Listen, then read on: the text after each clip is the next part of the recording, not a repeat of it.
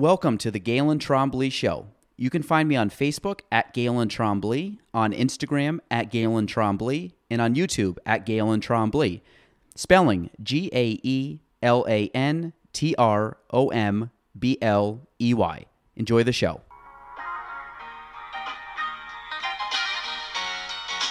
Welcome to the Galen Trombley Show.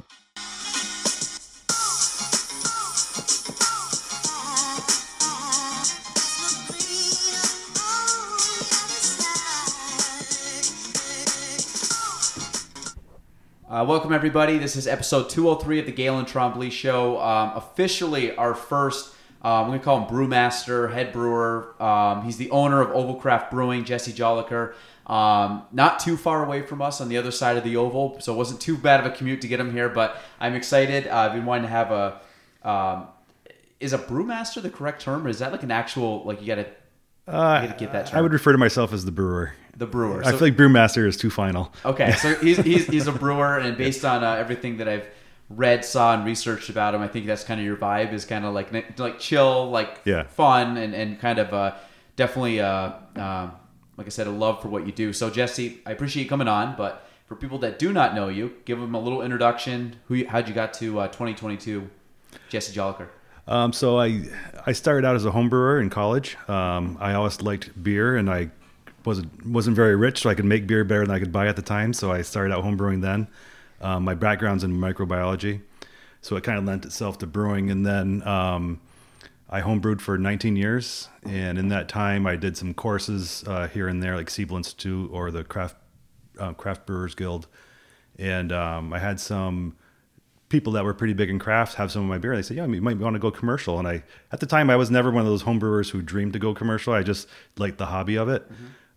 And I was working for a company in the Seattle area at the time, and they wanted me to. I was out there. My family was still in New York, and then I moved back to New York, and then they wanted me to move back out. And I decided I was done doing the travel around thing, so I said I'm going to go for it. Are you originally from the area? Yeah, Plattsburgh. Yeah. Plattsburgh, and you went to Plattsburgh State, and it was so microbiology was the kind of the main.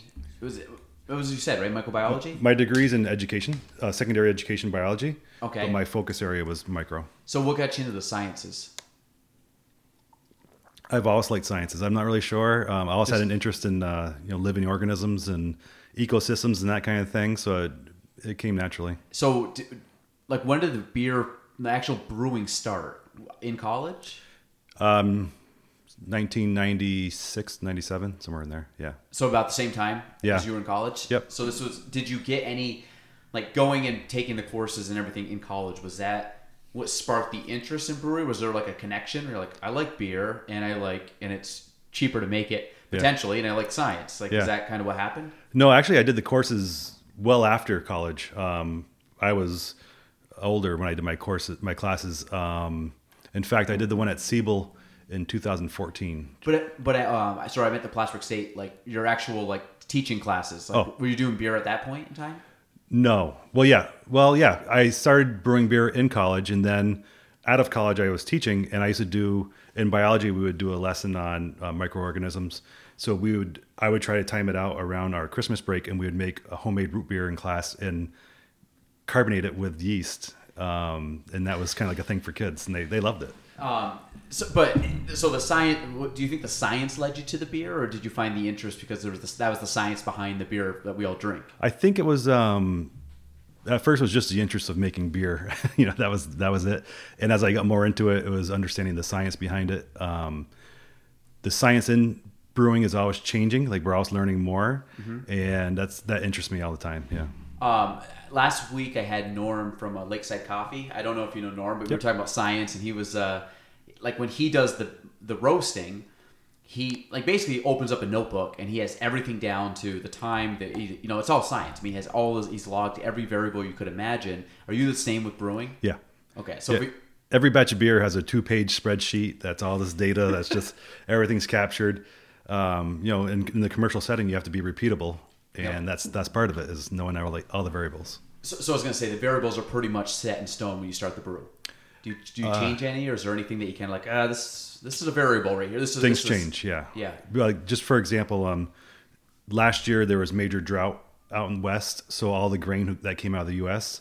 was terrible. It's terrible quality. It's not good for brewing, but it's what we have now. So you have to modify each recipe to adjust for those differences every time you brew based on the volume that you're using of each of those grains and where they fall, good or bad. What's the process of that? You have to look at, when I buy like a bag of grain, there's an analysis on it. Mm-hmm. So I can look at that analysis and see where it's changed from my previous batch, and I can make those adjustments. Is it hard to make the adjustments? Sometimes. So how much, is it kind of like figuring out like a problem? Like, are you working on like a math problem or kind of like a logic problem, and you're just trying to solve this thing, and it's like, I'm close, but it's not the right answer? Yeah, there's always a calculation. There's sometimes there's process changes you can make. Sometimes there's time changes. There's volume changes. So there's all these different things you can do, and sometimes one works better than the other. And yeast is a living organism. Brewers kid around that we're yeast farmers, and our product or our byproduct is beer, which is kind of true. The yeast is really doing all the work, and we're just kind of making the right environment for it. I was going to say, you're just manipulating what's going to be kind of a natural process anyways. Yeah. So when it comes down to the brewing of an actual beer, or the process of coming up with, say, a new beer, or even your first couple batches, like what goes into actually brewing beer? Like, obviously there's yeast, but like there's way more steps to it than just simply like fermenting and everything else. Like, how does that all start to finish kind of in a linear path of like point A to point B? So you would start out with, I guess it would begin with your grain selection. There's a million kinds of different grains out there, and of each one, there's different strains and different ways it's kilned. So you develop your recipe. So you have your grains, your volume of grain. You have to calculate, if everything's done right, there'll be this much available sugar, and then the yeast will eat this much of that sugar. You'll have this ABV, and there's all these things that happen before you even get it in. You get the grain in. I mill my own grains, which means when the grain comes in, I crack the husks with a machine to expose the endosperm, which has the sugar in it, and the area that I want to get out. Then you mash, which is that milled grain goes in heated water to a very specific temperature. You adjust the pH in the water, and that creates the right environment for enzyme activity. And then those enzymes break down those sugars and make them into fermentable sugars for the yeast to eat. And that's the first step, just mashing. And then once that process is done, where does that resource, I guess, go into at that point? The spent grain or the liquid? So the liquid would then be put into the kettle, the boil kettle, where I'd be boiling it for different times based on what kind of beer I'm making. And actually my spent grain, which would be like a waste product of brewing, goes to a local commercial composter, and they're making compost with it, and then it returns back to Plattsburgh as compost, and they sell it at the farmer's market. Oh, nice! Yeah, full circle. Yeah. Do you ever go back and buy it? Yeah, actually, they just gave me a bag this past week. It's really nice stuff. So really, it's kind of like almost a zero waste business. The bags go to the composter as well, and they then use my grain bags to package the compost into. Beers put out for sale, and like I reuse my yeast and things like that. So those are always used more. I go through quite a bit of water. That's probably the biggest thing. Was that by design though? Having that renewable resources and let everything kind of come back and limit the waste? It works well in this area. It was also a goal of mine to not create a lot of waste. And luckily this is an industry where it's easier to do than others. How has the craft beer market changed, and from when you started brewing, and when did it kind of? I feel like it popped a handful of years ago, like craft brewing. We started seeing more, at least locally, but other places, and the brewery, especially when you travel, breweries become like a destination for a lot of people. Where for whatever reason, that's like I like stopping by breweries, and people, it's kind of a good vibe and atmosphere. Yeah. So how has craft beer changed from the late 90s, and then how has, like I said, when was the pop of like craft beer, or like a bubble maybe? I feel like it really exploded in probably like 2010 to 2012 was when it really started to take off. We had the big ones around in the 90s, and they were just kind of wetting people's whistle, and now I feel like by like 2012, it was definitely hot. New York was slow to it though. Vermont definitely had more craft breweries than we did at the time. And I think I was a little bit late to the game coming in at 2016, but still worked out. Yeah, and how, because again, I kind of feel at the same time that's when craft breweries came out, but like now the difference was I wasn't drinking back in the 90s and early 2000s, so it wasn't really on top of my radar. But I feel like locally and even a few hours out locally, there's some like great breweries, especially when you go down, downstate and you go to Vermont and obviously other places around the area. But it just seems like they're popping up more and more. Do you think is the craft beer change, or do you think that just the idea of a brewery change more? Like, where do you think that the growth came from with the two? I think it's such a friendly industry. I think a lot of people, they do, like you said, they go in for the tourism aspect of it, and they say, geez, I could do this, and then they find some money, they start it up, and they get going. I think the market, at least around here, is probably pretty close to where it's peaked out. Mm-hmm. If there was 3 more breweries to open up in Plattsburgh or in this general area, I think it would start to really hurt each one. And what would happen is the best ones would rise and the least good would fail. And I think that's general for the area. I mean, and I'm guessing there's probably half a dozen or so breweries, if you go in like kind of the Clinton County area, it seems like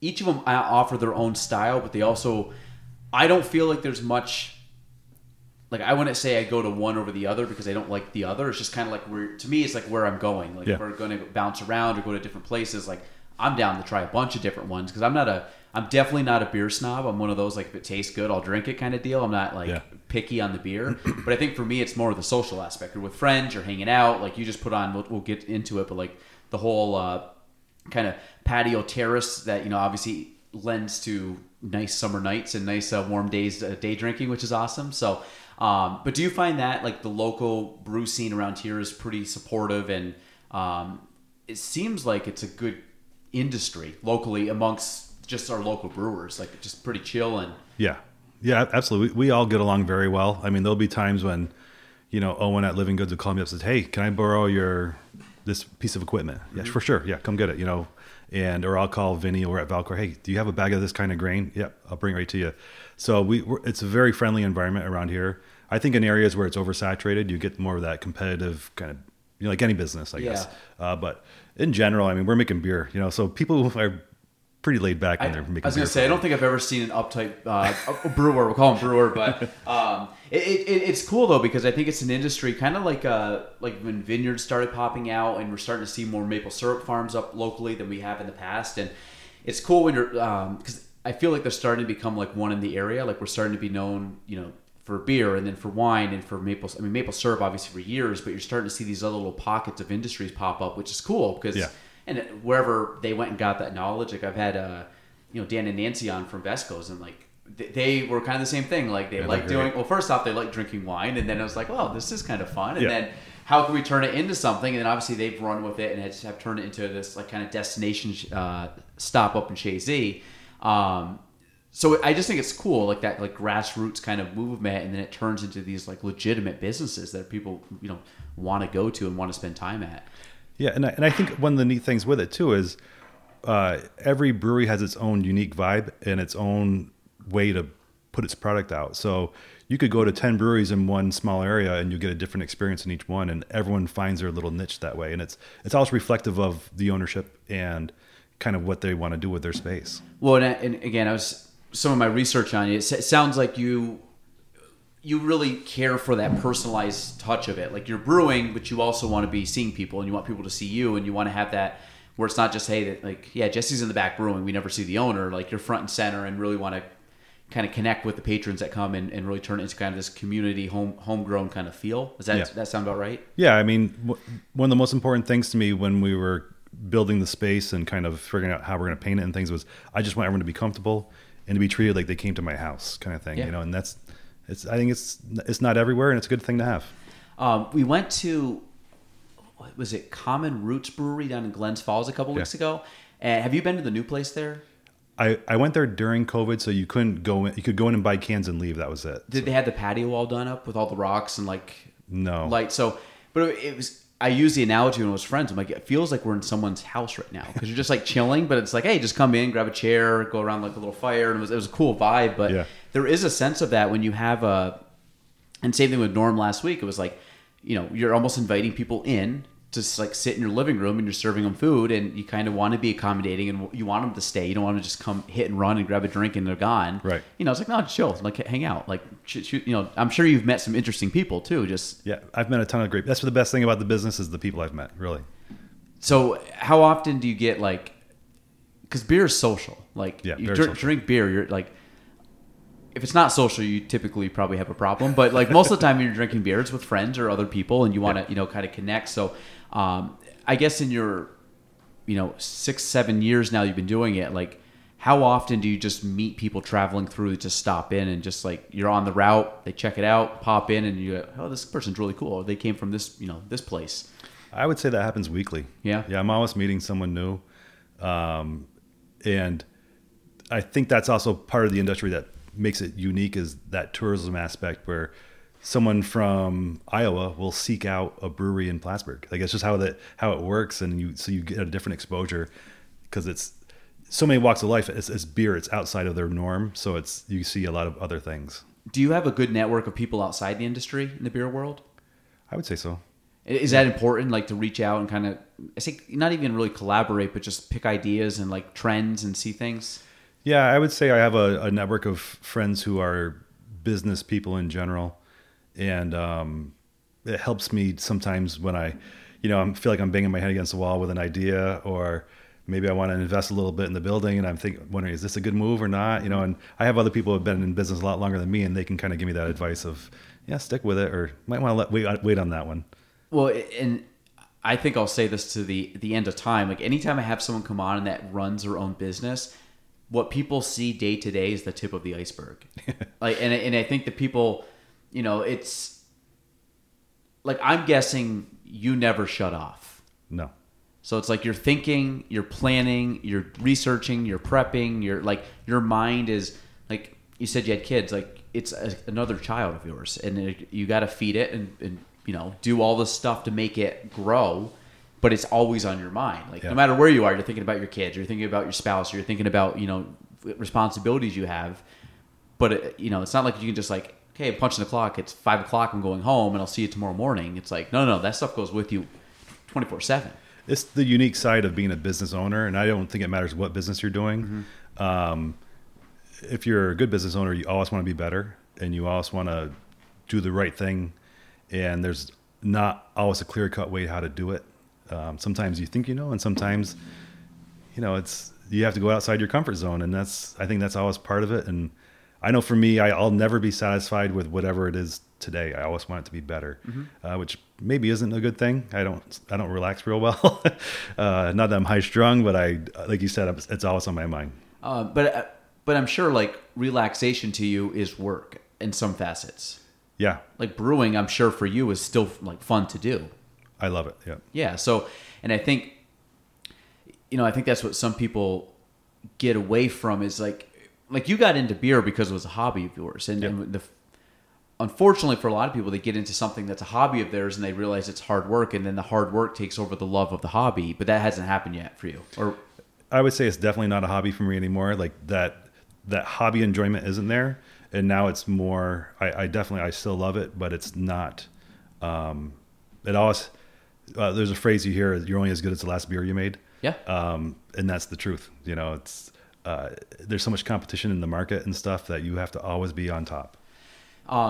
Yeah. So it's like, just don't rest on your laurels. It's like, you gotta make sure that you're stepping your game up. And, but again, from a hobby, like I'm going to say like you have the hobby and then you have the business, they're both brewing. And then I would say the tie between both is the science, or the kind of probably what got you in it before. It's like, how do I make it? And like, how can I, like, it must be exciting to tweak the beer and make a different style and make a different, maybe a special, brew for a special occasion. It must be fun to do that. I love doing those little side projects. I've done things like we did a 5 BC beer one time. I did it in conjunction with a professor from SUNY. Okay. His class was studying somewhere in the Middle East, and they found a record of a beer that they had made. So I was like, let's make it and let the kids try it. It was really cool. It was pre-hops, so it was very different. We tried to do it as authentic as we could, but there was some grains available that we just couldn't get today. This was quite a while ago. I've done some time period beers for like Battle of Plattsburgh. In the past, I've done that. That's the fun, and that's the thing with brewing is it's a mixture of an art and a science. Yeah, and you always have to weigh how far you want to go in either direction. It's that pendulum. Well, again, I mean, I'm bringing up Norm again, but they're very similar, different industries. Same, like I asked him, how much is science and how much is artistry? And he goes, it's kind of a blend of like a 50-50 blend. So is there one that sticks out for you that you enjoy more? You're a science guy, so I don't know. Like, I say, I like it when I just hit everything right as my calculations and everything just hits right on. I do get some satisfaction from that. I was gonna say when the standard deviation 0, that's a good sign, right? Yeah. Well, I was gonna say, I think you and I can respect that because I'm the same. I'm like I like the creativity part of it, but I like it when I'm backed by like some factual stuff because I don't have to second guess myself. I'm like, no, this is like you can't argue numbers, like like it's either on or it's off or above or below. So what about the building that you guys are in? Explain that a little bit for people that don't know where you are. So when I was planning this whole thing out, I looked at buildings all over the North Country, and I just fell in love with the base itself. I just think it's a unique area of Plattsburgh. The old firehouse is a unique building in itself. The area where the brewery is, that was built in 1890, and they added the other part on in the 1940s, I believe. Mm-hmm. So it's got that nice historic element to it. It's in view of the Oval, so that historic district. And I just like the Oval itself because people are active, they're out. There's a lot of young families around. It's just a good way to have things. I feel like that support what I'm trying to do as far as like being a community member and those kind of things. So, I mean, naturally you're called Oval Brewing, but was that the idea of having Oval Brewing as your name? I'm guessing that just came about because of location. Well, that's picking a name was one of the hardest things I did early on. I wanted something that was locally identifiable, like it had its own meaning locally. Yep. But it also wasn't difficult for someone from outside the area. And I had all these ideas. And it's funny, some of the ideas I have are now breweries elsewhere, which is kind of interesting.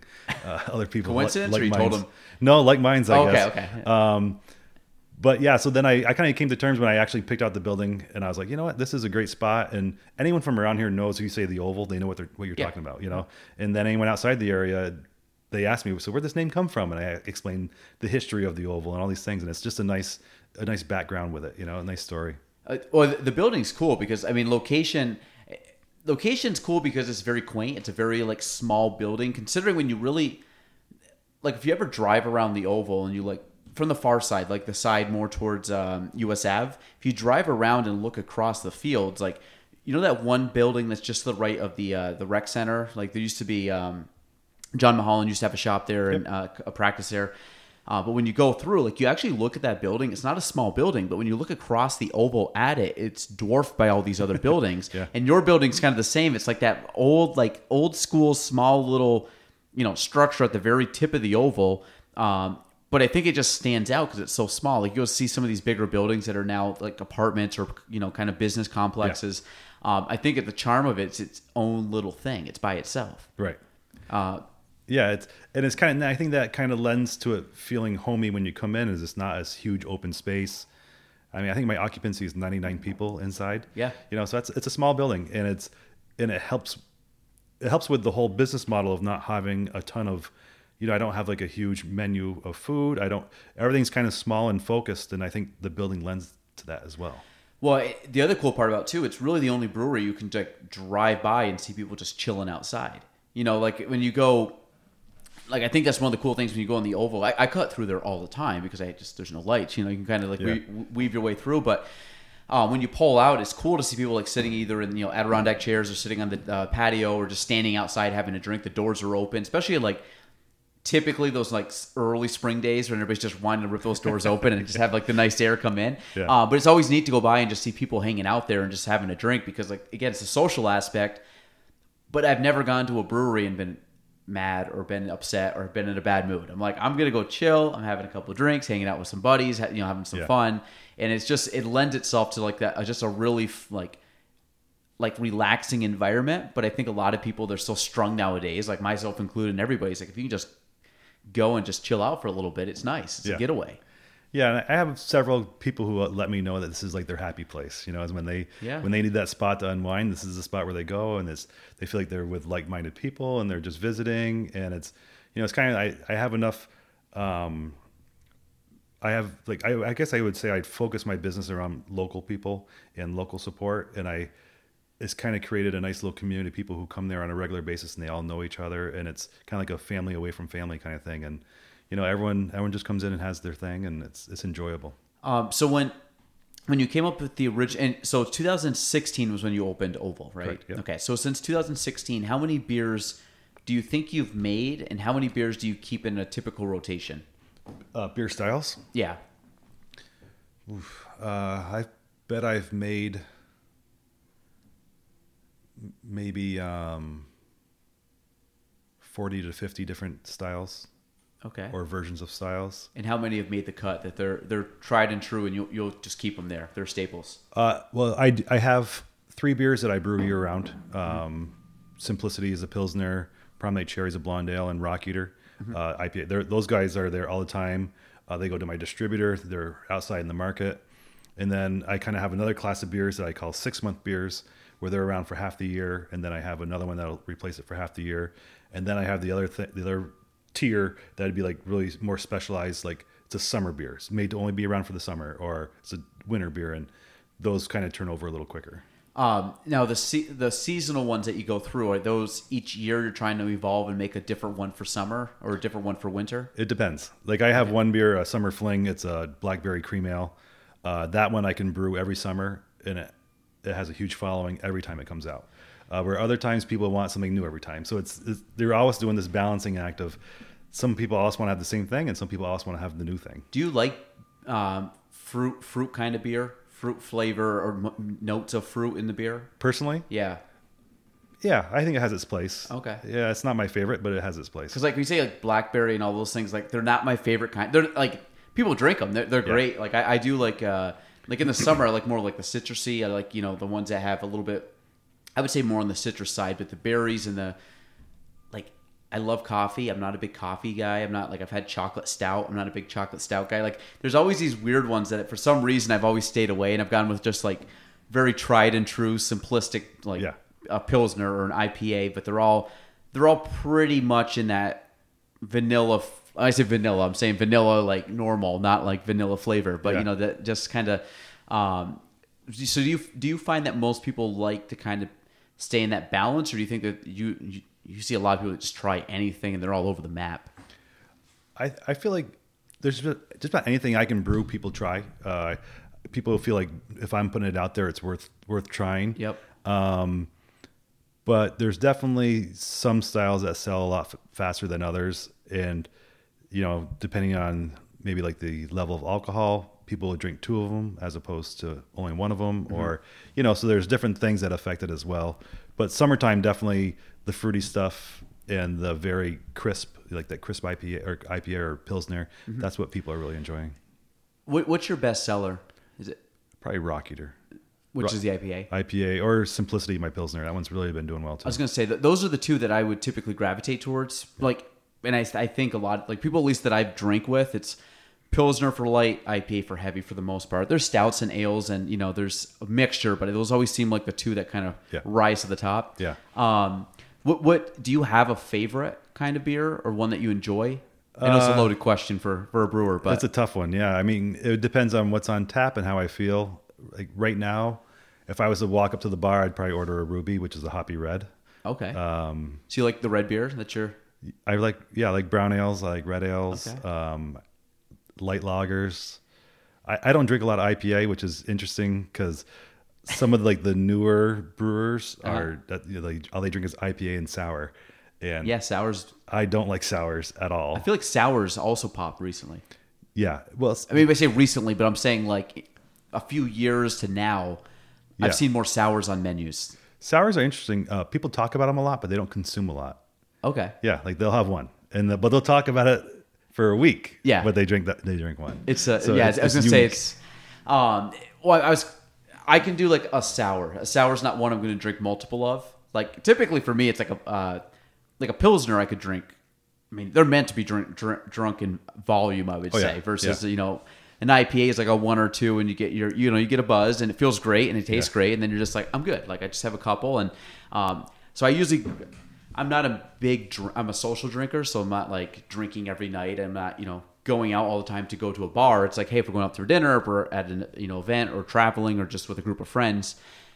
But the IPA is kind of like, where are we at in the day? Where are we at the night? What's the vibe? Who am I with? Because sometimes just the Pilsner is just like, okay, this is like a steady Eddie. We're just going to have this couple of these and we'll be good to go.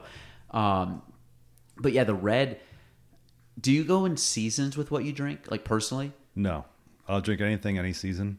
Okay. But I guess I gravitate more to of your balanced beers, not overly hoppy, not overly malty. Somewhere right in the middle is where I really like to be. Like that's like your 10 and 2. Like that's your, okay. Yeah, that's just comfort. Sure, I'll go out for dinner and have an IPA with, maybe some seafood or something like that. But I'm not, brewery hopping to drink everyone's IPAs. That won't happen. What I find that I would gravitate towards certain beers in certain seasons. Like there's a few things in my life, beer, wine, I'll put like alcohol, music for some reason, and like there's a few things, maybe like food or where you go, I find it's just seasonal. I don't even decide it just happens. Like there's like winter, I just for some reason start listening to different bands than I would in the summer, and it has nothing to do with anything, but it's just like there must be something in like the seasonality cycle that's just like no, this is what you want to listen to. So for me, it's kind of the same with beer. Like I don't like darker beers or stouts or ales in the summer. Like I'd rather have a Pilsner. I'll drink an IPA, but a lot of it's like that lighter. Yeah. And even me, it's like I do like the seltzers in the summer too, just because, I mean, to a beer guy, that's probably like sacrilegious, but it's the idea like it's just a lighter something you can drink, and it's like drinking white wine in the summer. Like I'm not drinking white wine in the winter. Like give me like a Merlot or a Cab, like something dense and bold. And do you drink wine at all? Or you? No, I'm not a big wine guy. I like carbonation, and there's something about wine, the flatness of wine. Mm-hmm. I just can't get into it. I've had a couple I like, but I've never gone out somewhere and bought wine. Like I'm gonna go do this and have a wine with it. That's all right. No. What about the seltzers? Do you think that's a seltzers like, definitely they have a place. Personally, for me, I've had one seltzer in my life. Okay. I'm not a big fan of them. I'm a hardcore beer guy. Okay. Beer and bourbon, I guess, are my two faves. So, have you ever looked at doing any kind of bourbon, or have you done bourbon? I haven't done any stilling. It's something that maybe I'll do in the future. Get like a small still, and because that's really becoming a big thing in a lot of breweries. Is you can kind of do like a combination license where you can still in the same property where you're producing beer. Okay. And use like your same bonded areas for tax purposes, and it kind of works because you can use beer to make that same spirit, or you could use, you make all fresh mash and stuff. So like bourbon for you is more of like that might be like a nightcap or sitting down with a friend and having like a conversation, or just like, I mean, is that something you drink regularly? Is that more like a special thing? I would say it has its moments for me. Yeah. Okay. Sometimes after a rough day, I go home and have a bourbon. Beer's not going to get me there. Yeah, that's all right. Yeah.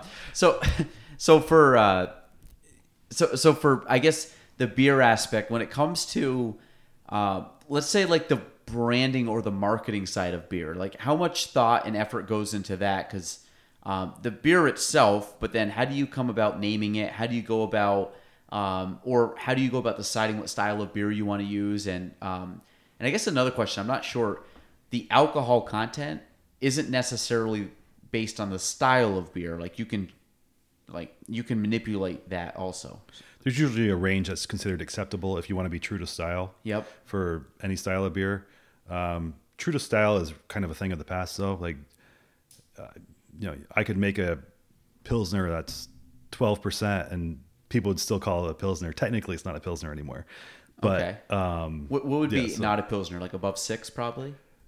I would have to look at it. Like I keep mine's like 4.5, 4.7. Most Pilsners are like keep it low. mid 4s to 5s, like in that range. You can crush them, That's what you want. That's it. Yeah. But yeah. When I'm kind of planning out my brew schedule, I have to think about, people's personalities change with weather, so that's also part of it. I have to think about where is there a hole in my tap list, because there's certain flavors, like flavor areas, you could say, that I want to have something in that area all the time. Okay. Like something hoppy, something malty, something light, something very balanced. You also want to have these things. So let's just take like the balanced idea. So I have, say, 5 different styles I could do. I could do a Scotch ale, brown ale, an ESB, or a Vienna lager. Those would all fit in that same very balanced, very drinkable. I'll have one of those on tap at any given time, because some people that's their wheelhouse, and they always want to have that balanced beer, no matter where it falls in that lineup. Mm-hmm. And that's something I also have to kind of look at.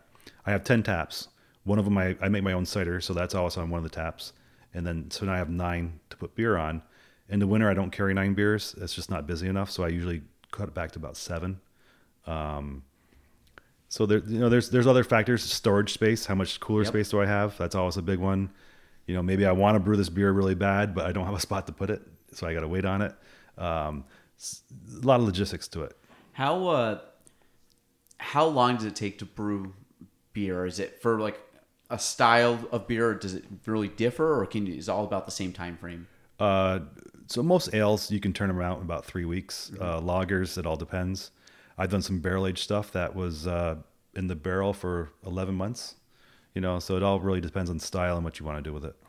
So when, again, based on the time, but then once you have it, how much would you brew of one style at one time? You talked about you have 3, so you have your 3 main ones. Like, how much do you carry always at the brewery, and then how many of the other ones are you, like, how many gallons are you brewing for the others? Let's say 6 of them, not counting the cider. So my batch size is roughly 300 gallons. Okay. For a beer that's got a lot of hops in it, like dry hopping, mm-hmm. It absorbs a lot of volume. So I'm maybe packaging 8.5, let's say 240 gallons. Where a beer that's not dry hopped and like a Pilsner, I'll package almost the whole 300 gallons. There's loss in process just by moving beer from tank to tank and stuff, but if it's something that I find, like my sour, I do a sour now. I just started last year doing sours. I only do a half batch, so I'm only doing maybe 150 gallons of it, just because I know it has for me, I see it as a limited window of where people are really consuming, mm-hmm. and after that, it's going to drop off significantly. So I want to have it in and out before that. Yeah. Yeah. Like I said, not a sour guy, so not something you want to go through. So how much would let's say the 300, it goes down to about 250 or something like that. How long does that last for typically? Like how long, I guess. So I have, so there's one beer I do, it's called Life Choices. It's a New England style pale ale, and I can package 260 gallons of that and have it gone in 2 months. Okay. Or I could do something like a stout, and that'll take me probably 6 months to sell. So, and again, going by the seasons, like a stout to me seems more of like a winter kind of drink. Is that right? Or do you... I find it winter or really hot summer. Really? People really, like this summer I have a stout on right now, and it sold as well in the hottest part of summer as it did last winter. Yeah, I don't know. I always just find stout is like kind of just like, it feels like a heavier drink, but it feels more like it should be in the winter. But again, like I'm not a beer snob, so I'll drink whatever, but it just feels like I go in those cycles where I'm like, I just don't like, give me a Pilsner in the summer and then a nice like stout in the cold winter sounds just like good. But I think it's like stouts are big flavor. Yeah. And I think that's where it comes from, is like you have I find a lot of IPA, like hardcore IPA people will drink IPA or a stout because they both have the big flavor. Yeah. And I do like IPAs, but you said you don't really care for them too much. I drink them, but they're not my go-to. When did the IPA craze happen? That was 6-7 years ago. I would go back even farther. Yeah. So I was out in the Seattle area in 2011, 2012. and IPAs were huge. That West Coast style, the really bitter, dry IPA, and I feel like it was big before I got there. So what's the difference between an Indian Pale Ale and just a Pale Ale? Like an American Pale Ale, whatever. So usually they're hopped a little differently. The Pale Ale is a little less bitter, a little more approachable, balanced out a little bit, and typically a little lower in alcohol. IPAs, you start with a single and work your way up to whatever someone wants to go crazy with, but Pale Ales kind of fit that little lower wheelhouse, I guess. Do you think that you've seen a spike in that, or has that been pretty constant since you've opened? I think Pale Ales are more popular than ever now. Even before you opened? Oh, yeah. And what do you think the reason that is? They just kind of got this hype about them now? Well, IPA controls the market, but I feel like a lot of people have done their time with IPA, and now they're looking for those other beers. And Pale Ale is a nice deviation that you still get all that flavor. It's just not as popping in the face, I guess. So you said you like the hops or no? I do like them when they're done properly. Okay. Yeah, there's a right way and a wrong way. So I guess expand on that. How can you do it wrong, or how do you know someone nailed it? For me, everything should always be beer first. So everything is the beer, and then you accent that beer with your hops or with your fruit addition or whatever else you're doing. So if I take a drink of a beer and all I can taste is bitterness and a really harsh, let's say a really like a piney hop, I don't feel like that's done right. I feel like you should taste beer. It should be that nice. I always look for more of a balance, I guess. When you take a drink of beer and you have these nuances of what the hops offer, I feel like that's the go right there, because you're getting all those different pieces where when you overdo it on one way or another, you're not experiencing everything that's in there. Does it make it harder for you to try beer if you go other places, or easier? Because you know so much about it. I would say if I'm drinking a beer, I'm analyzing it. Yeah. Yeah. I mean, you would have to, I think. Yeah. Sometimes it's, I'm analyzing, like I like to watch the tap handles and see what people are pouring, see how people order. It's the whole thing of it. It's not just the beer itself that's in front of me. Yeah. And I like to always see what was this brewery's approach. Do they have 5 IPAs, 2 stouts, and 1 other beer, or are they having a wide range? Or there's a little bit of everything to it, I guess. Well, it's the market research aspect, because you could find something as simple as what's their sign out front, and how do they have the flow in the chairs, and how does everything kind of look and sound and feel. I mean, again, it's social. There's more than just the taste of the beer going into the experience. If you want just beer, you can get beer pretty much anywhere, but you're not going to get like people like the craft because it's different than someone just putting it in a bottle. But there's so many, you go to any beer cave, there's a ton of craft beers there, which are fine, but it's like it doesn't taste the same as if you get the same exact beer, but you're at the establishment because you have the vibe of it. So it's like you can't replicate that with a can of beer, even if the taste is the same, because of all those other senses that punch you in the face when you walk into a brewery. And I think all those things affect when someone new comes in the brewery, like say they come from out of town. That first experience, that first impression is everything, because if they have that, that man, I'm welcome and I'm comfortable, then they sit down and that beer tastes that much better. Now you're just stacking it on top of the pile of everything they're enjoying, as opposed to, they come in like, boy, I hated the place, but the beer was pretty good, but I hated the place. They're never going to come back. It's just not going to work. You have to have the whole thing going together. What's some of your favorite breweries you visited? Let's see. I'll bounce around some different states, and that way it's not all something local. I would say like Vermont, I really enjoy Black Flannel. They're in Essex. It's they have a brewery and they have a distillery. They do a lot of European style beer, lagers, which I really enjoy. When someone's doing lagers, you're usually doing it to a very specific target. And I like it to know that another brewer can hit that target. It's to me, that's like, okay, this guy knows what he's doing. Mm-hmm. It's easy to do something that's got a bunch of fruit in it and all this wacky stuff because there's no other comparison to it. So either you like it or you don't. When you're doing something true to target, you can do that. And that guy, I feel like he's got a really good thing going.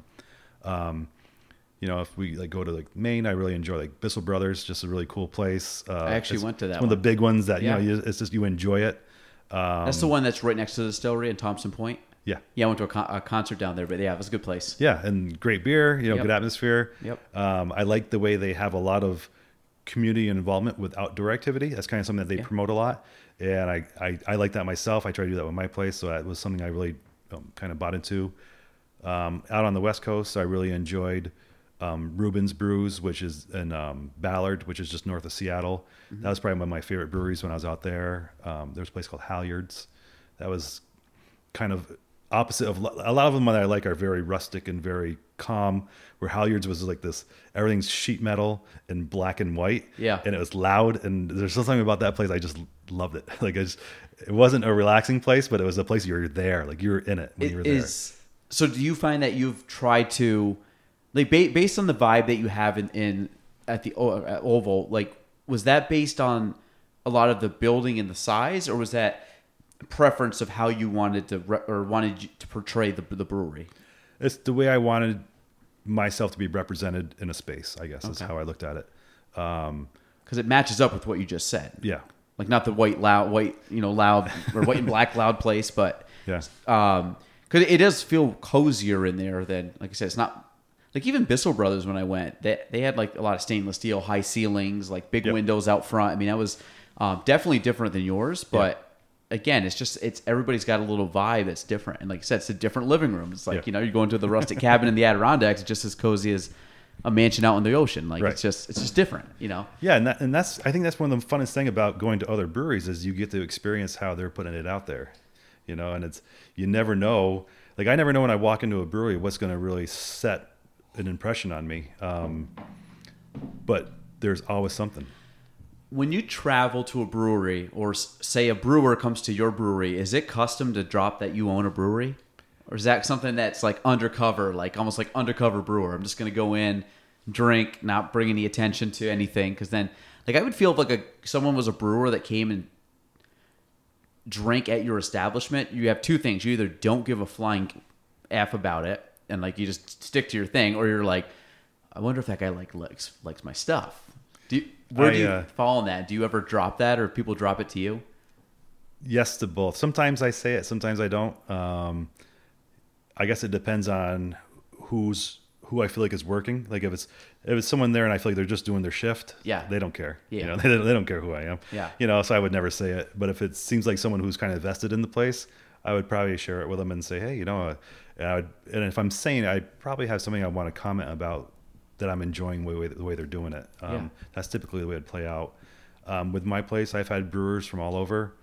I like it when they introduce themselves because it kind of puts us on a different footing, for our communication. And it's always nice.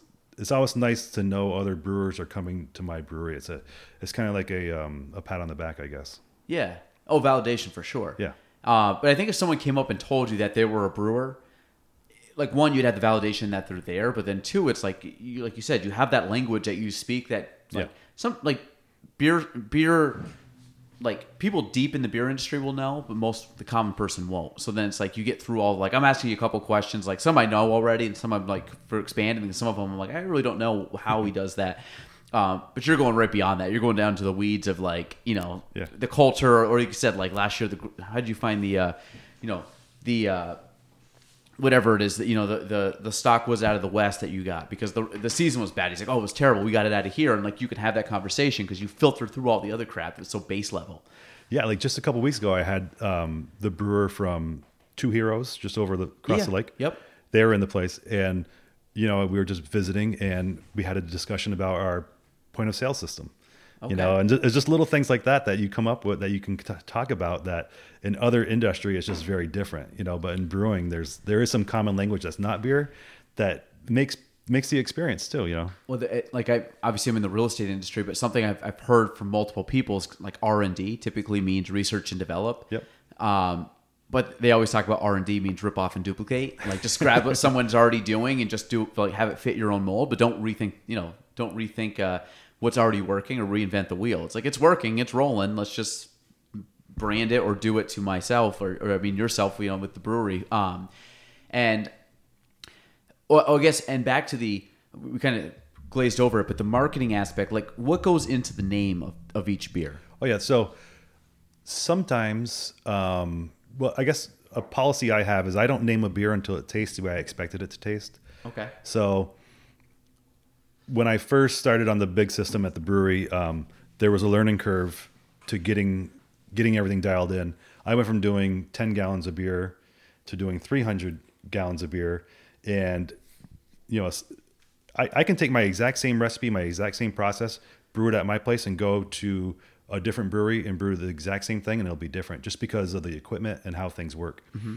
So there was a learning curve there. And a policy I had is I don't name anything until it tastes the way I want it to taste. And then when I'm naming a beer, it usually has to do with a message I want to portray, I guess. So like life choices, for example, it's something I say to my kids all the time. Hey, life choices, you know, it's like you control your path, you know. And that beer was my first hazy beer I ever made. And at first I was a little resistant because I felt like, no, these hazy things are going to fade away. And I was like, no, I'm going to do it. I enjoy them. I enjoy drinking them. Why don't I make one? And I made it, and I still make it the same way today as I made it the first time I brewed it, which is pretty nice.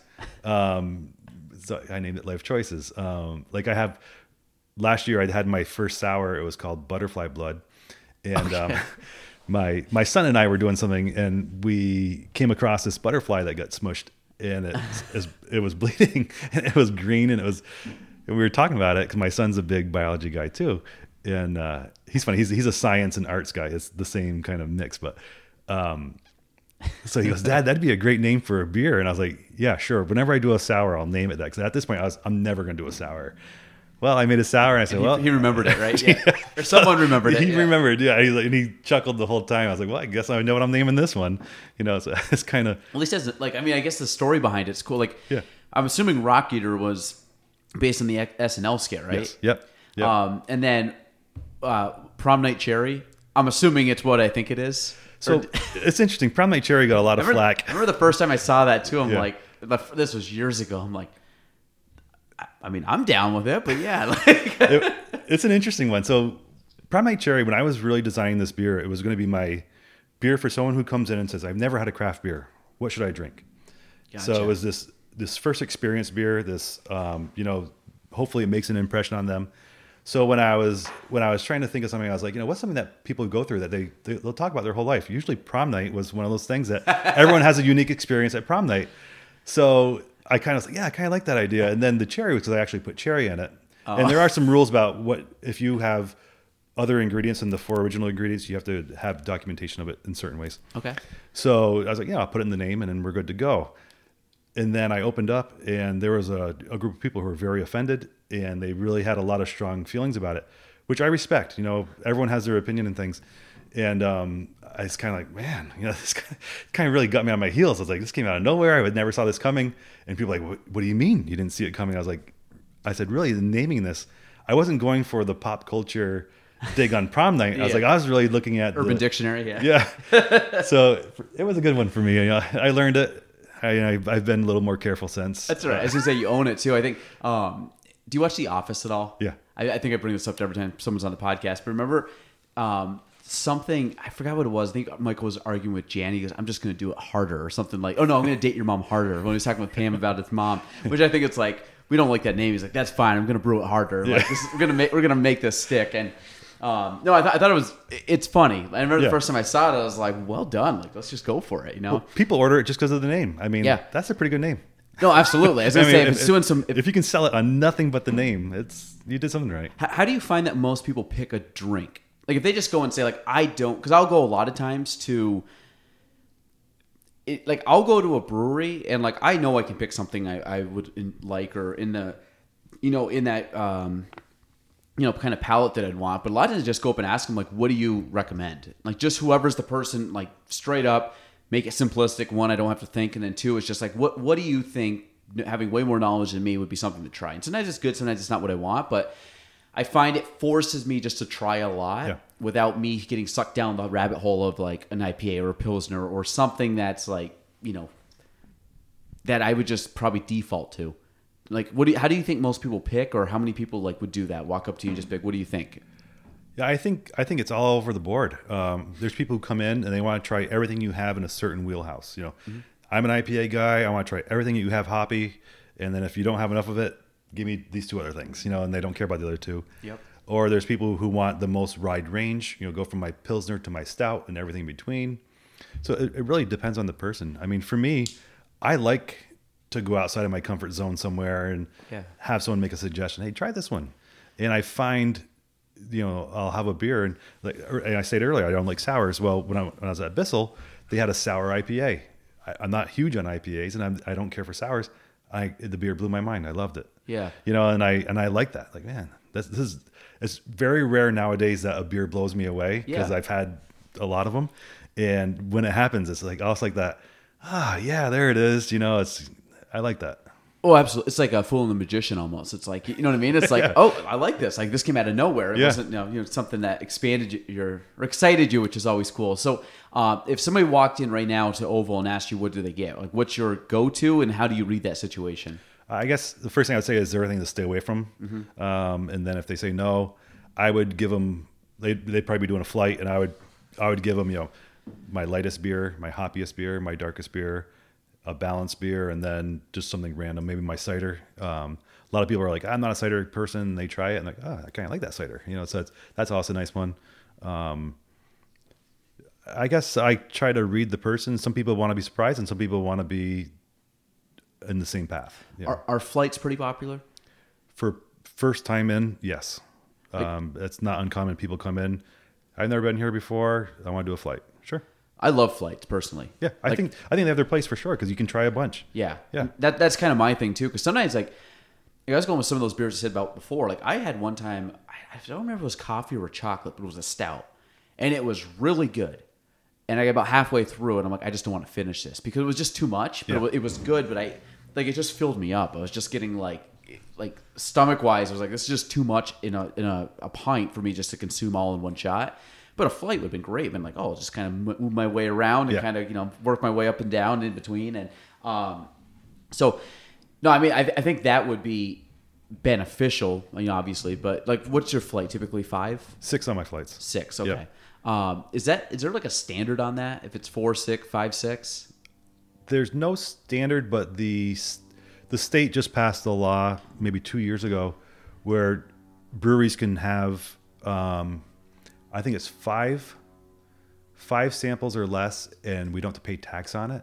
Oh, because wine has never had to pay tax on tastings. Yep. And beer finally got it. But because I do 6, I don't qualify, and I'm like, Oh, I would chop a circle off that board so quick. I was like, I want people to sample 6. They're going to sample 6. Whether what happens if you just like throw out like we charge it as 6, but we'll give you 2 paddles of 3. Yeah. Like just like work your way around it. It's like it's really only could do that flight of 3. Now regarding the cider, what's the difference between a cider? Like, what's the process of a cider? First off, so for me, I mean, I'm sure there's other ways to do it. I get raw cider from Rolf's. They crush it for me. Oh, cool, nice. I bring it in. I pitch it with yeast. I ferment it out, and then I typically would fruit it. And I don't put any chemicals in my cider. I don't do any kind of finings or anything. It's just all natural, totally natural product. No back sweetening, so it comes out the way it comes out. Because the way I look at it is, I'm not a cider house. Mm-hmm. I'm a brewer. It's something on the side I offer, but yet I can do it any way I choose, I guess. So, when it comes to cider, like I always think Citizen cider. So, like Citizen cider, like I've been to that place. That's cool. But the one I think it's Unified Press is the one I like. I think it's the yellow can. It's the one without the sugar added. Is that similar to what this would be for you? Yeah, I don't back sweeten. It's just I feel like cider should be what cider is always meant to be in the past. Not I don't go for any of these kind of anything off the wall. It's just very, very clean and just standard, I guess. I don't know. I'm not trying to impress anybody with it. It's too sugary for me. The other ones there's too much sugar. Well, I personally would rather drink something that's a little drier and less sugar, and I feel like it's a little easier on your stomach and a little more enjoyable than just if I want Kool-Aid, I'll get Kool-Aid. Yeah, well, that kind of goes with the, like I said, the wine aspect. Like I don't like sweet wines ever. I've never have. Like I'm always dry white, dry red. Like there's something about just having like you said, the alcohol taste, the wine taste, or the beer taste, and that you drink a cider and it's got a lot of sugar in it. Like first thing I taste is sugar, and it's like Okay, there's the rest of it, but it's like you get, because I don't drink a lot of sugary stuff, so I get like pumped with this the sugar right off. I'm like, this is just a big turn off. Yeah, I'm the same way. I'm not a big sugary drink person, so if I have a sweet anything, even a mixed drink, if it's really sweet, I just like one and done, kind of. Yeah. No, I 100% agree. The now designing everything, like the logo and everything like that. How'd you come up with the logo for Oval? What's with the hexagon, and then kind of explain the rest of the logo. So I work with a guy out of Vermont. His name's Matt Hay. He does some freelance stuff for me, and he does all my logo stuff. He does my logos, my can design, all those kind of things. And we went through, first we had a pretty good discussion about what I saw the place as being, my vision of it, my theory in brewing and how I approach brewing. And he gave me probably 4 different designs to look at, and we kind of took pieces and parts of the 4 and worked it into what we have now. My design is very clean. It's very structured. It's symmetrical. Kind of total science guy. Science, yeah. right? It's got to be scientific. Yeah. So it all fits in. It's very clear color. It's very and that was kind of the discussion we had. Balanced approach. All these different things, and it all ties into that logo. And for me, working with him was amazing for me because, he and I have a discussion, and he was able to put that discussion artistically in a graphic. And I was amazed by that when he did it. I was like, this guy knows what he's doing. No, it is cool. I agree. The symmetrical, the lines, like I'm kind of the same. I like clean. I like not a lot of clutter. I don't like a lot of wording. Like just a very subtle design, like Apple, Nike, like things that you just like know if you saw it, like that's that company. Yeah, like that's instantly identifiable. Yeah, and even if you took Oval off and just had the logo, I think most people locally would be like, "Oh yeah, it's Oval." Like it just like it pops and it sticks out, which is cool. How much did you agonize over that? Was that pretty much like, "This is what I want, trust you, just do your thing"? It took us about 4 solid rounds of tweaking and adjusting and revisit this, and it was hard. I mean, it's almost like naming your child. Yeah. Because like Oval, probably more because it's visual as well. Well, that's it. Because like Oval's a name, but when you actually pop the logo on there, like that's what people identify with. So it's like, don't screw it up, don't make it stupid, don't make it something you're gonna have to rechange in a couple of years because you hate it. It's like I think there's some things that you can agonize over. Like I try to make fast decisions, but there's also certain decisions where I'm like, I want to make a fast decision. I'm like, this is not a decision we need to make fast. Like we do have to take our time. We have to check everything, make sure it's what we want. Because it's a big decision. There's so many things in the industry. I mean, when we designed my tap handles, that was a process, because we had to, what material do I want it to be? What height, what width, what color scheme, how much logo? Do you focus on the brand or do you focus on the style? Do you focus on graphic or do you focus on text? There's a million and one things. Same with can design. It's a process. Well, also you see like the people that will use one over and over again where you can just write on it. So it's not like the handle's different for the beer. It's like it's universal. It's like all the same, but you just put the name on it. How was one of those built? Is there like a handle building factory for beer? There is. Mine though, I try to work with other local businesses. So I would say there's 4 businesses involved in just my tap handle. Really? 5 handles or 5 businesses. The wood comes from one place. The steel on it comes from another place. The paint comes, or the stickers come from another place, and then the hardware comes from another place. And then I assemble them myself. So was that a goal of yours to try to keep as much local as possible? It's always been a goal. Yeah. I feel like local dollars stay local if you spend them local. You gotta. No, I love it. You can't just preach it. You got to practice it. Yeah, no, for sure. No, it's really cool. So this photo right here where you're standing. So this is obviously right. So this is more of like your actual brewing location. So that's in the brewery, yeah. So that's behind the door based on this? That is kind of looking through an area you can't see from the tasting room. That what you see, that lit part behind me is my grain room. It's a storage space. Is that the one facing back? So if you were in the tasting room and you looked through the doorway that goes into the brewery, it'd be around that corner that you can't quite see. Yeah, so more facing like the back parking lot area. Yeah. Gotcha. Yeah. So adding in that new like patio, how has that been? So that was something I've been wanting to do for a while. It looks great. I drove by it this morning too. I was like, he's coming on today. Go and check it out a little more deep. But yeah, it looks great. I'm super happy with it. I just bought the building last year. I had been leasing it prior to that. Okay. So that's why I did several improvements last year, and that was probably the one I've been wanting to do for years was better outdoor seating. So it was nice. My dad, myself, and some friends, we did all the timber part, and then Pavers and Patios did the paver work. And I love the way it came out. Yeah, it's awesome. And like I said, I think it's a social aspect. So like sitting outside, and we don't have a lot of very nice months, but like the months we do have are awesome. So like to go sit out and have a beer, and there's something to be said too about sitting out and having a beer in a spot that you wouldn't typically sit out and have a drink. Like I'm saying, like it's a brewery, but it's not like it's in your backyard. It's not on your couch. It's not like in a restaurant. It's like outside. It's like when they going down City Hall Place and you can eat at Iris's or the Pepper and you're outside. It just feels different. Yeah. Because it's just a change of scenery from what you normally would eat there or normally would drink there. So I love it. I just think anything with outdoor spaces, especially up here, we have to enjoy it. Yeah. You got to squeeze out all like get every 3-4 bit of months. summer and you can. Yeah.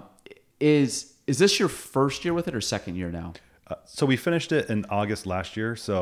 And it got cold quick in September. So I really didn't get much time on it last year. So this year's been really the first year. That's what I thought. Because I remember it going up, and my memory is like everything's been a blur the last few years. So I'm like, I can't remember how long it's actually been there. But now regarding canning and regarding distribution and putting the drinks in other places, like how does that work in your business? And the canning and putting like, whether it be a takeover or doing some type of, just dropping it at a certain restaurant and just saying, hey, we have Oval on tap. Like, was that a goal of yours from the start, or has that been kind of a organic growth? Yeah, right from the get-go, distribution was a part of my business plan. The goal was distribution would be the lion's share of my income, and then whatever I do in the tasting room is just good gravy on top, because then I'm not depending on always forcing people in the door. It hasn't worked out that way, but my distribution, I did my own distribution for the first 4 years. I delivered all the kegs myself. And then 2 years ago, I fell down someone's stairs going into their basement carrying kegs. And I said, you know what? I'm lying on the ground. And I said, yeah, maybe I don't need to do this anymore. Maybe it's time for somebody else. Outsource it? Yeah. So that's when I signed with a distributor. But it's always been part of the math is to get it out. I feel like, if you go into an establishment and you have a good experience there, and part of that experience is having my beer, that maybe drives someone back to my place. Yeah, the goal is always to get people in my place. That's where I want to see them. Then I can interact with them and I can give them, my take on things. And I like that. And distribution helps do that.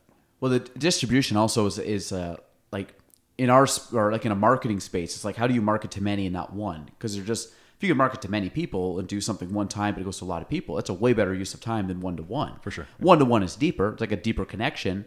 But again, they'll get that one-to-one service when they come and you're pouring them a drink and they're sitting down and you're shooting the shit at the bar versus, like I said, I'm going to cast this net to a couple restaurants and kind of let the beer do itself and attract the people that it's a filtration system for who's coming through your door. So the people coming through your door, if they mention like I had it at this restaurant, now I'm here, like, okay, that's like a beer, or that's someone that really like they'll have a great experience here. Yeah. Because getting driven here by the actual product. Yeah.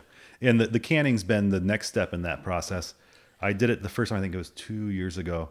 And like everything else, I tried doing the distribution myself for the first couple times, and I'm not a good salesman. Like, I'm not someone who walks into a place and pressures someone until they buy. It's just not part of me. So I walk in. No, we don't want it. Okay, have a good day. So it didn't work out well. So my distributor now does my cans as well. And canning is unique because if I'm doing draft, you have to have a draft system. I can't sell that to anybody. It's a different push. Where with cans, all you need is shelf space, and you have much more reach. And cans are that's the hot package right now. Everyone wants something in a can. I think it's the tactile looking at the label. They're pouring that can with their buddy and they're talking about it. It's a different enjoyment. I personally would rather always have draft. I'm a big draft guy. Yep. I think that's the best you're ever going to get is the draft, but cans are coming on. Is there a science to that where draft is better than can? Because I also hear too, like people are like, I like bottle over can. And everybody has a preference. Do you think it's really much of a difference, or is it more like psychological? I just think draft is just always fresher. You know, Mm-hmm. it's just it's the way beer's made to be served. Like when I do my calculations on how much I'm going to carbonate and these things, it's all based on its draft pour. Where when you do it canning, you have to do it to the spec of the canning machine. You have to make it work for the process. So it's a little bit different, and that's why they sometimes do taste a little different in a package. Is that why some people, if they get a beer or a can, they'll pour it into a glass to kind of replicate the draft? I think it's better enjoyed out of a glass because then you're getting, because, you know, we taste with our eyes, you know, so you want, then you see the color See of the it. head and everything else. Yeah, and you kind carbonation. of, you know, you'll get that aroma. If it has a nice aroma to it, you'll get that a little better than coming out with a little hole in the can or a bottle. So you do get a better enjoyment, I think. What about the science behind it? Like the breathability of the, like, again, I'm going from like the wine world. Like you pour the wine and you don't just pour it and chug it. Like you pour it and let it sit and kind of let the air get to it and kind of, you know, there's a science behind it. And again, some of it could be uppity, nerdy kind of like wine people, but there is obviously some level of sophistication to do it versus just slamming it back. Yeah. It's subtle. It's like if you have a trained eye or trained taste buds or whatever, you're going to have more of a better experience doing that. Do you find that like the science behind a draft makes more sense than can, bottle, whatever? Well, just the idea of carbonation is unique. You know, you're dissolving liquid or gas in liquid, and you're making that in a environment where it's just slightly unstable. That way, when you open it or pour it, that carbonation's released, right? And that gives you your experience of, you know, the bubbles. That makes you perceive flavor differently. So as I'm brewing a beer, I'm tasting it throughout the process, and I'm drinking it flat most of the time. And then the final product is carbonated. So when you taste it flat, it is different than it is carbonated. And all these different things have an effect on how someone enjoys it. So there's definitely targets that you shoot for proper carbonation. What about the glass? The shape of the glass. Does that matter? I don't really buy into that one too much. I think, again, if it's an attractive glass, it makes a difference because taste with your eyes. But I don't know that I drink a beer out of this glass and I drink a beer out of that glass and it tastes different. I don't believe that personally. Some people will swear by it. I'm just not one of them. I mean, you have like the standard pint glass, but then it's like you have like the Sam Adams kind of glass, Yep. and then you have like, I don't want to call it like a stem glass. I don't know what they're actually called, like stem, but you'll get them sometimes. Like a lot of sours, they pour them in them. They're like, Yeah. they got like a stem with kind of like the little bowl almost, where it Yep. almost looks like a beer style like wine glass. Yep. I mean, I don't know if there's a difference, but I just like there must be some type of science behind the design. I think it's more presentation. I mean, Okay. there's places that'll swear by this beer goes in this glass, you know, and that's it. I've drank beer in many different kinds of glasses. I just, you know, I mean, I've drinking beer out of just Red Solo cup. Like, I mean, Yeah. you know, I said my standards are pretty low when it comes to drinking. It's like I like we talk about mixed drinks. Like, I actually like Moscow Mules, which I love those. Yeah. yeah. So they're my wife's favorite, and it's always like, oh, it's nice. You put it in the copper mug. Like, does it actually make sense if it's in the copper mug? Like, well, technically the inside shouldn't be copper because it's not like the metallic's not good for you. But like, Right. if it's stainless steel with the copper mug on the outside, for whatever reason, you just think it's better. But I know that one has a little bit of science because of the insulation with the actual metal. But realistically, if you threw it in a clear cup, it's probably going to taste the same. Yeah. Same ingredients, you know. Right. Like you gotta have such a sensitive taste bud to make any difference. Like it's got to be all in the head. I think sometimes, and that plays into that same, like people would say a beer snob or a wine snob. I think sometimes there's, you know, my theory, hey, does it taste good? Enjoy it then. You know, Yeah. If it's served in this glass or that glass, I don't really worry about that too much. I mean, I use glassware. I use different glassware in my brewery, but that glassware has a purpose of volume to cost. Like I try to have my costs all at a certain point. Mm-hmm. And sometimes I have to serve something in a slightly smaller glass than another just to keep that price point correct. That's makes sense. that's my purpose of different glassware. Okay. Other places they want to buy into it's going to taste better in this than it will in that. So It's all yeah. I think it's funny. I think now from like a sophistication level of drinking, like how often do you start a beer and not finish a beer because you don't like the taste of it? not too often. So you'll finish it. Yeah. It's kind of like what I've always read. Like I like reading, and I hear a lot of people say, "Well, if you start a book and you don't like the book, just don't read the book. Like stop reading the book and read another book because like you maybe get 20, 30, 50 pages in. Like I'm not vibing with this." But I always like, if I'm starting the book, I want to finish the book because I always feel like I'm going to get something out of it. And it might be like at the end, it's almost like it's like a movie or it's like a book or beer. It's like a Quentin Tarantino movie. Like you watch any of those movies, They make no sense up until like the last 20 minutes, and then he just like hits you with all this stuff, and like, that was brilliant. Like, that was absolutely brilliant. But if you would have asked me, like, if you ever watch Hateful Eight, if you watch 2 hours of it, like, this is so stupid. And then you watch the last, like, 30 minutes, like, this is an amazing movie. Yeah. But he just took you a long time to build it up, you know? But I feel like that's like a book, but that could also be like a beer. If I really don't like the beer, yeah, I'm just going to set it aside. I guess if I'm every drink I take, I'm like, oh boy, then I will dump it. Yeah. But beer, like anything, it'll change as the time goes. Like, you know, as it warms up, maybe it tastes a little different, or maybe once that first burst of carbonation is out, it does mellow out a little bit and it does get better. So yeah, but I mean, like when I go to a brewery, I'm not typically drinking pints. I'm usually drinking half pours just because I like to have more. Yep. Try more than just do a couple. Is that common to order at bars, half pour? I don't know. I offer them. I think most places around offer them. Yeah. In the brewery atmosphere, most people, like some people say a flight isn't enough, that volume of the flight. I want a little bit more. Yeah. So it's just meeting that. What's a flight? 4 ounces? Mine are 4.5. So like you're probably thinking more probably in that 6 to 8 realm? Yeah, my half pours are 8. Okay. Yeah. That makes sense. Half a pint. Yeah.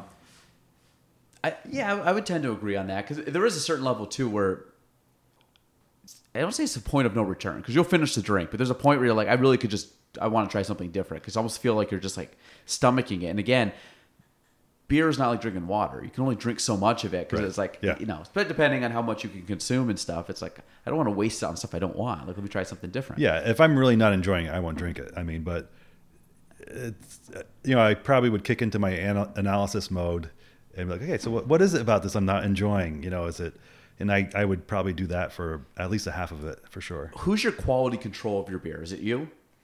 So I do my own. I have a small lab upstairs that I'll do like yeast analysis and things with. I guess I go off a lot of just customer feedback. Mm-hmm. I feel like people are very honest with me, and I appreciate that. If someone doesn't like something, I learn as much from hearing that as I do someone loving something. And if someone really likes something, I'll often follow up with, so what is it about it that you like? Or if they really don't like something, what is it about it you don't like?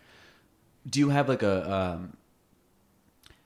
small group that you run your beer by? Because when you said like you wouldn't name a beer until it's perfect, is that Jessy's perfect, or is that Jessy and a few close friends that are tasting this perfect? My brother is a big input for me when it comes to tasting beer. Yep. He has a very good palate, and sometimes I'll think maybe I taste this. Are you getting this? You know, if it's maybe an off flavor, which maybe my temp was off a little bit or something. I want to know, did it affect this? He's probably my biggest go-to when I really want some feedback on something. And when you brew a certain beer, are you brewing it for like enjoyment for yourself, or are you brewing it to try to appease like a crowd of people?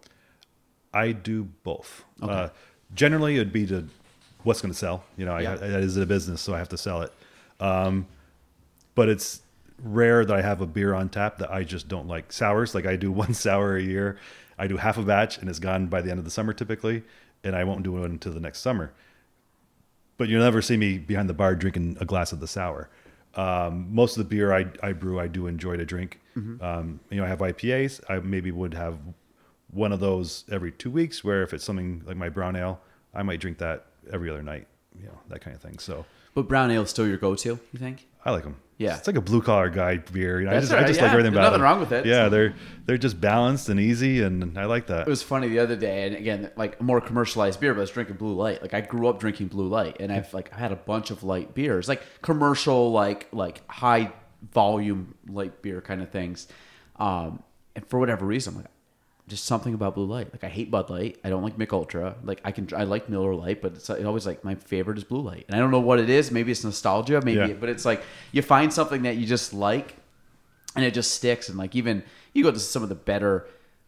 I find Blue Light is like you said, it may not be in like a beer realm, or what is it, on tap. Like you might not make the on tap high ranking, but it's one of those beers like I enjoy drinking it, so therefore I'm going to drink it. You know. See, I like Molson. Molson's I love Molson. I can drink it all anytime.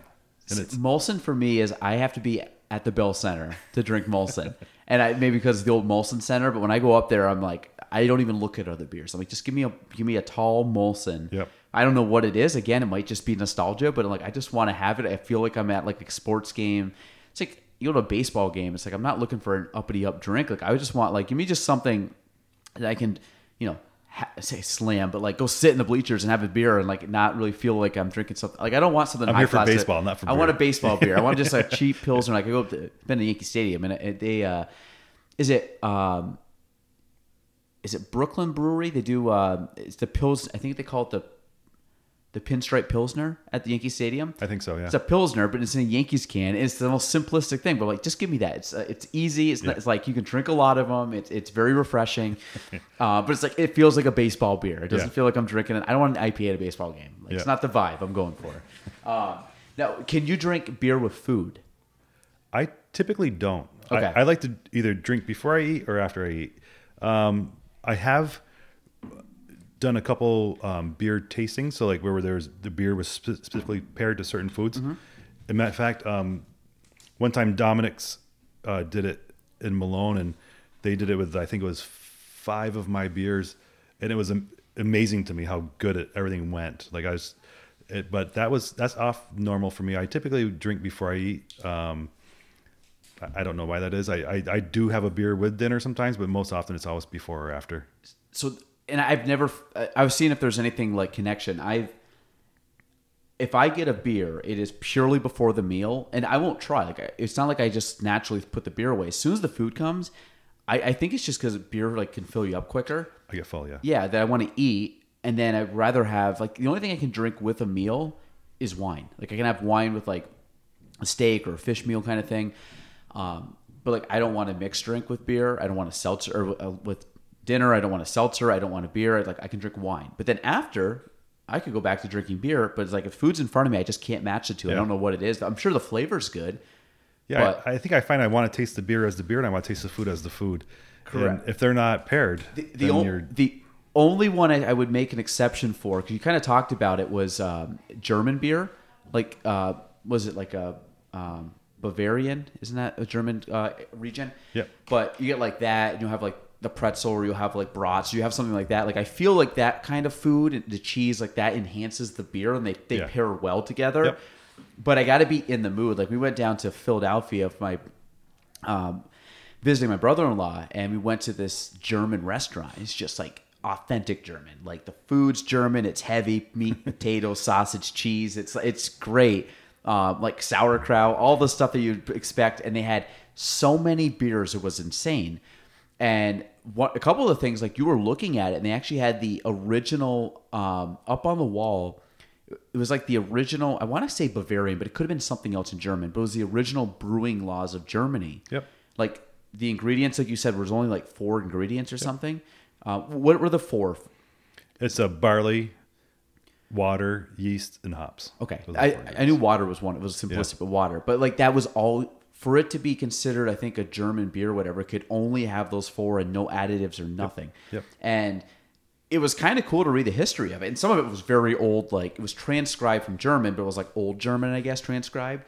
And probably, I might have the dates wrong, but I feel like it was like 1200s. Does that make sense? Or was that too far back?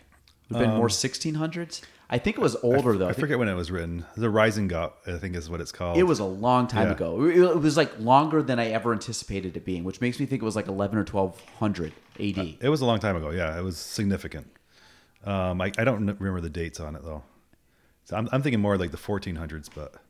It was old. Could have been, yeah. It was longer than I thought. It wasn't like 1700. It was way before that. Yeah. And but what they had was these massive, like the beer steins.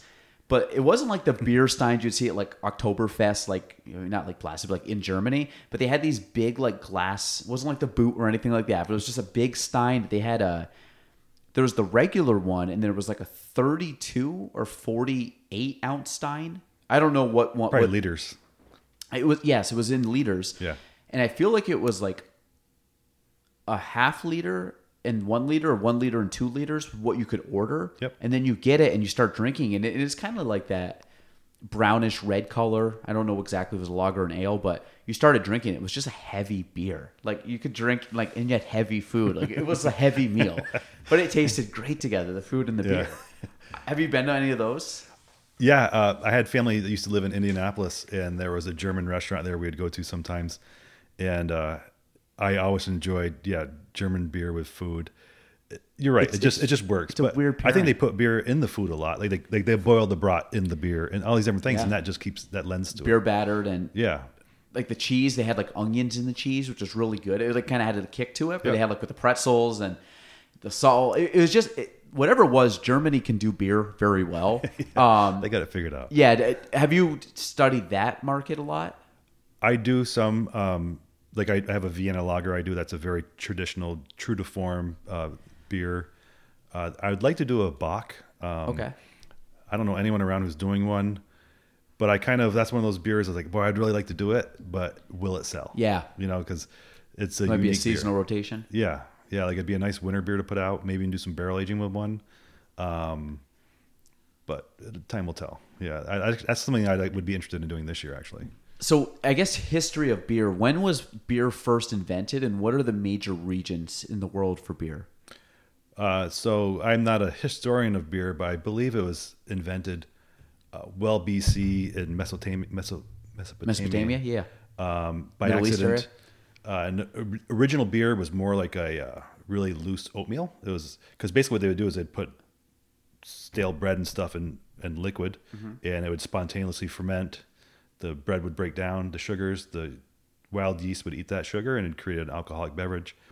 But that alcohol was safer to drink than water that would be polluted. So that's where beer came from. It came from this necessity of consuming something a little healthier than polluted water. But it was somewhere in the desert somewhere. I don't know exactly where, but it's been around. I think it's probably either that or I would think wine would be the oldest because squished berries or squished grapes probably been around a lot. It's just funny, too. like the idea of like who came up with the idea of fermenting and brewing or doing the wine. It was a whole process. So someone obviously probably found it out by mistake, and then was like, and I'm guessing the first person to drink alcohol. Do you think the alcohol content of that was high or low back then? It was probably pretty high. Yeah. Yeah, I would think it was pretty high because they didn't know what yeast was, right? So they just thought it was magic. Like, I put it here and it starts to bubble in a day. Yeah. They didn't know what yeast was until microscopes were invented. Well, I'm sure as soon as they drank it and started to get like the first buzz, like who's the person in history got the first buzz? Like when you look at that, it's like that person, did they get all of a sudden they were onto something? It'd be like the first person to like eat a mushroom and all of a sudden start tripping, like, oh my God, you got to eat this mushroom. And like, what are you talking about? Like, It just seems, it's strange how you come across it, but it's like nobody drank beer before. Like, who's the first person to drink beer? It was probably like a little village dog or something. And they were like, hey, if the dog can drink it, I can drink it kind of thing. He's looking like he's having a good time. And it's funny when you look back, I think about that a lot. Like, who's the first person that did this or said this or came up with this idea? And some are like simplistic ideas, but like who's the first person that thought like, why don't I put an idea down on something that will stay on a piece of like not paper, but just I can like mark it down so I don't forget it. Yeah. Like who was that person? And they obviously came out with a bunch of different things, and now it's like technology and tablets, and eventually it's gonna be like neural link scanned stuff in your brain, and it's like, but it's insane that all these old things came from those concepts, like beer. Right. It's like, who came up with the beer? But like, thank God that person did, because like now we got this whole industry. I got a career, and yeah, that it's my head always goes to that kind of stuff when it gets back when you go far enough back in time. But now collaboration. Do you do any collaboration with local breweries or local businesses or local restaurants or anything like that? So I've done all of it. I've done collaborations with was it the first year of COVID. The 4 local breweries, we all did a collaboration together. We all went down and brewed a beer with Living Goods, and then all 4 of us did So it was an Oval Living Goods beer, a Valcourt Living Goods beer, and a Ausable Brewing and Living Goods beer. Okay. And then all 4 of us got together and did a 4th beer, and we were selling them as a mixed 4-pack. So it was kind of cool because each beer had the influence of the visiting brewer. Yep. And they all were unique in that sense. So it was one can with 4 inputs in the one can, or was it a package of 4 different beers? Package of 4 different beers with one being 2 inputs, or 3 of them being 2 inputs. Yep. And then the fourth one being all 4 inputs. That's pretty cool. Yeah, it was pretty neat. Are those still in rotation or no? No, that's all gone now. But you, I'm sure, have a spreadsheet all on how to do it. I have it written down. Yeah, Sure. yeah. So you could you could do a 5-year anniversary or whatever. We could, yeah. So I've done that collaboration. I've done a couple with a brewery over in Vermont, Green Empire. Okay. I've done stuff with businesses like I've used cold brew from Chapter 1, or I've used coffee from Adirondack Roasters, like roasted beans and beer. I work with Rolf's as far as using their cider. So I try to do a lot of things working with other people because it's good for all of us. It's yeah. Well, how's coffee and beer? How does that process work together? So coffee's kind of a unique flavor because some people mistake a dark roasted barley for a coffee flavor. It's just that, it's kind of got that dark, sharpness, I guess, like coffee would have. And sometimes you can make a beer and people think there's coffee in it. There's no coffee. It's just the amount of dark roast. But so coffee plays well in beer. It's good. Coffee has 1,000,001 flavors to it. Yeah. Years ago, I did a pale ale with coffee. And I used an Ethiopian coffee that has citrus notes in it. And those citrus notes came through in the beer as well as the coffee. And the way I did it is I used whole beans that are right off the roaster. And as the beans cool, they emit CO2. Yeah. Yep. So I put it in the beer as like a secondary addition. So that CO2 then went into the beer and it caused a big coffee aroma, but without a lot of coffee flavor. But you got those nuances from the coffee. It was a really unique beer. So do you enjoy those kind of beers? Yeah. Yeah, and that's when I'm going more on the artistic side than the scientific side. How many beers do you make that never hit the tap? That this is like in the back tasting room or at home or in the garage or wherever? Like, is there something that you just make for you because like I just want to try this? I know I'm not gonna sell it, but I gotta scratch that creative itch, that artist itch, and I just gotta make this for myself. I have a pilot system that's a 1 barrel, so it's a 31 gallon system. Okay. And that's what I use that for. So that'll put out 30 gallons of beer, and it's just enough where I can maybe sell it for 2 weeks. So I'll make it something that I want to make. Other people can try it. Well, and I was going to ask you, like, how much does 30 gallons, how long does that run you? But then we could see how much of an alcoholic you are. It'd be like, a couple of weeks. I would literally kind of hammer that down. But no, that'd be at the brewery a couple weeks, yeah. When I was working on the place and my stress level was at max, I was probably going through 30 gallons in 2 weeks, but not so much now. How was how was it with COVID? Because you couldn't open for the longest time. COVID was, I remember at one point sitting in, we were open throughout COVID. So at one point we weren't allowed anyone inside, so it was to go only. People could walk in, purchase, and walk out. And I remember probably, I don't know, a month or two into it and sitting there going, this isn't why I built this business to sit here by myself. Like, I'm still selling products. Like, I'm still paying my bills, but I want people here. Like, I want to visit and I want to, have that interaction. And that was miserable. It was, I still did sales and I'm still open from it, but it was a loss, in that sense. Well, the thing is, like, over COVID, the amount of people that drank went through the roof. Oh yeah. COVID sales wise didn't hurt me. I'm just saying, like, even just people's practice in life. Like, I drank over COVID because I was like, I don't really have anything to do. I'm not saying like sound like I'm drunk right now saying this, but like I didn't drink enough to like not know what I was doing. But I'm like, I'll have a drink or two at night because I don't have to really go to bed early. I don't have to wake up early. Right. Like we don't. It's like a very weird time. But like people are like, I got nothing else going on tonight. It's like a Saturday night every night, so I might as well just have a couple drinks and hang out, watch a game, or just like I'm by myself. Like, yeah, and everyone had different stresses with COVID, so I think some of it was coping with alcohol. I mean, realistically, people were getting into it. Yeah, it just. I mean, I know there was a spike in it. There was a spike in certain things over COVID, but that was one of them. It's like no, people just drink because it's. And that was another thing about COVID that was unique for me was seeing all those local people come in to support me, and it was really heartwarming, to have this. People coming in like I knew I had to come in and just buy something because I want you to do better. I want you to get through this, and it was nice to hear that and see that happening. It really made me feel good. Well, I think that's one thing over COVID that came out, especially like in small areas, was like people really rallied and like okay, well, we're going to help other people, and if you had the means, like I think a lot of it was like, hey, let me just get a gift card. Let me just get something that I can use next 6 months from now. But let me get you the money to float you. Basically, and I saw a lot of that going on too. People were just collecting gift cards. Like, I'm not going to use it right now, but let me just get it, and I'll see you in a few months when you're back, like full swing with you could sit people, and it's cool. And I think, like I said, when you rely, one, you're a staple in the community. You're built for the community, and it's like when you need the community basically to survive, not in a bad way. I mean, you'd find if nobody ever walked in there, you would find a way to make it happen through distribution. But it's like it's geared at getting people in the door and having that community, almost like the bar and Cheers. Like you want people to come and hang out, and you want to know everybody's name. Like that's the beauty of those bars and breweries, and it's like it's the communal aspect. And I think that it goes far beyond the drinks. Like you said, there's a social element to it. There's the relaxation. There's the again, I come from the business world, but a lot of business gets done after hours having a drink. Like for sure. I'm not saying like loose lip, but you have like ideas are flowing. People aren't stressed. People aren't worried. I have no place to rush. I can just have a conversation. And I find that there's so many things that happen around food and drink in life. We do it every day. You eat and drink something every single day. Like you might as well make it enjoyable. I think probably 8 couples who have met at Oval and gotten married, which is kind of a cool thing because to them that's always that special place. That's the spot. That's where we met. You have like a matchmaker booth or matchmaker sour or something like that. Maybe not sour. Maybe something a little more balanced, right? Yeah.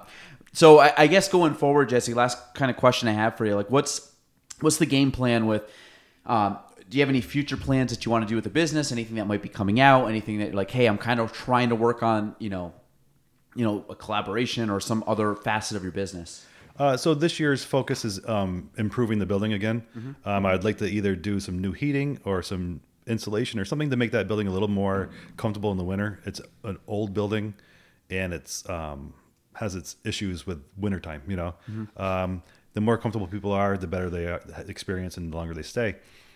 In the maybe not too far off future, I would like to maybe put a kitchen in and have food. Mm-hmm. I feel like that's a hole in my business is not having more food for people. And I think I could do it well. Again, it's a small space, so it'd be very small menu and very niche. But I think it would work. And those are probably the 2 biggest things on my plate right now that I just want to move forward with. But everything else, like it's kind of like where you like it, kind of that sweet spot. I would always want to be busier. I mean, I'll never say that. I always want to do more, sell more, brew more. And there's something about that when you're just right in the groove and you're just pounding it out. It's just rewarding. It's hard work and you feel good after you're done it. Yeah. No, absolutely. Well, Jesse, we'll end there. I appreciate you coming on. Like I said, I've known more about beer than I ever have. You answered some of the questions were just selfish questions on my part. I just wanted to know some more information. But for anybody that hasn't been and wants to check it out, or if you're listening from far away and you ever come to Plattsburgh and want to make it a destination, was it 110 US Oval? 111. 111. Yep. I like that. 111. We're 123. So it's like those science guys, that symmetrical thing. So 111 US Oval in Plattsburgh, right on the base. Cool little spot. You can't miss it if you're on the base. Like if you're going to exit the base, you go by it. So it's kind of a nice little, you got it. Like it's a bottleneck. It's a perfect little bottleneck to go with the beer. So, but yeah, check it out. We'll end there. I'll put some stuff in the show notes if you ever want to reach out. But again, episode 203 with Jessy Jolicoeur, the Galen Trombley Show. We're out. Thanks for listening to the Galen Trombley Show. If you want to reach me, you can go on Facebook at Galen Trombley, on Instagram at Galen Trombley, and on YouTube at Galen Trombley. The spelling, GaelanTrombley.